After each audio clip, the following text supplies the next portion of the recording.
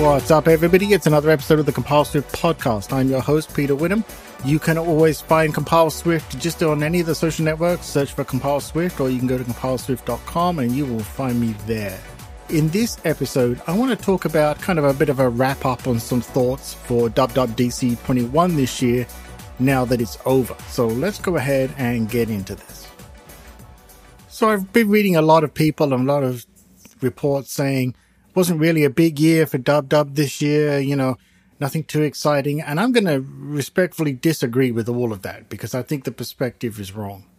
My perspective is a good year is any time we get anything that moves platforms forward, moves forward the tools that we use, the way we do things, improves those processes, and all of those kind of, smoothing of the wrinkles, as it were.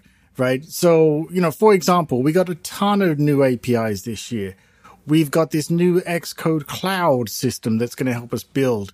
And, something that I find very interesting, which to me is huge, is being able to write Swift UI based applications on the iPad in Swift Playgrounds and submit them to the store. I mean, if that's not big news, I don't know what is. Okay. It might not be earth-shattering, and maybe you can't do complex apps, but you got to think forward, right? Think next year, the following year. That is a massive step right there. There's lots of new things in Xcode to help us out. Just things that we probably won't even notice or appreciate at first, which smooth the process of writing our code, testing our code, improving our code, sharing our code, all of these kind of things. These are big deals to us as developers, right? To me, having new features in OSs is nice, but I really care more that the solid foundation of an OS is good. And if that means, as I've always said to you before, I like off years, right? Years where we're going to fix the bugs this year. We're going to make things better this year. Next year, we'll give you some big new features. And then the following year, we'll bug fix those.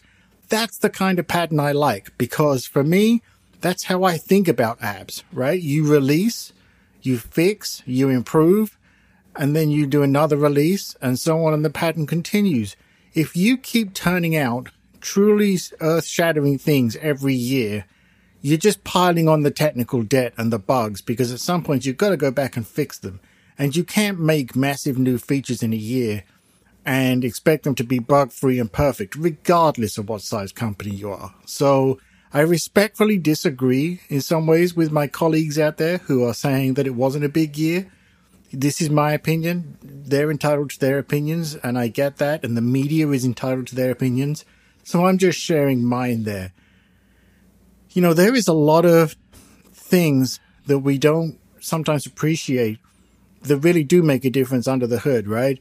It's not an earth-shattering year for new features in Xcode, although, again, I would say Xcode Cloud is part of Xcode in a way, and that's a big feature.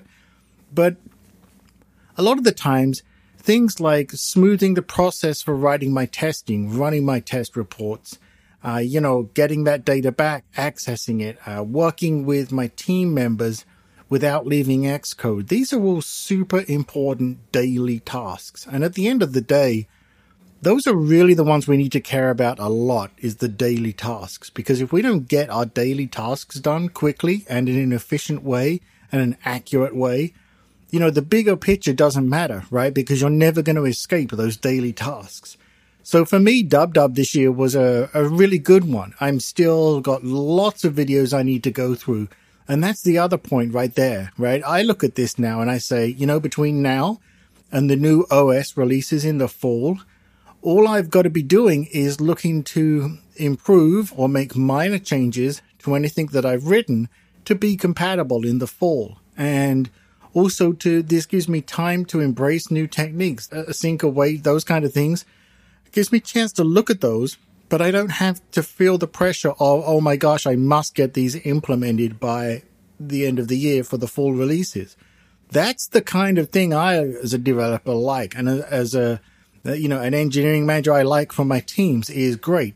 We can introduce these things as we want to and investigate and learn them as we want to, but there is no pressure that says you must have this in place by the end of the year, because that kind of pressure always leads to problems. So, a bit of a short episode here, but I really want to come away from this saying that I think WWDC this year was a big one.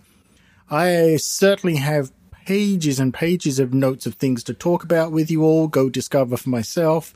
I'm scrambling to put notes together for Xcode. Well, scrambling is not really the right word, maybe scribbling, because I'm fascinated by this Xcode cloud and what the bigger picture here is as to what it can do now and maybe what it might let us do in the future. So you can expect an episode on that soon and some write-up on some blog posts. Anyway, I would love to hear your thoughts.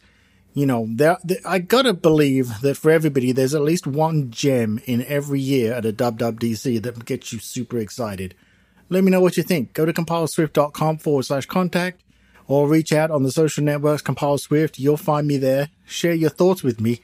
For me, it was a good year. It was a good, solid year with new things to be excited about, better improvements on some old things, and then preparing for next year where maybe we might see some bigger things.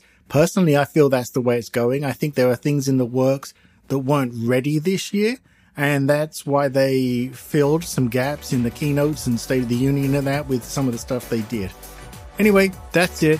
See you in the next episode. I got some exciting stuff coming up on CompileSwift soon, but I don't want to announce it until it's ready, just in case something happens. Take care of yourselves. Hope your Swift code compiles swiftly.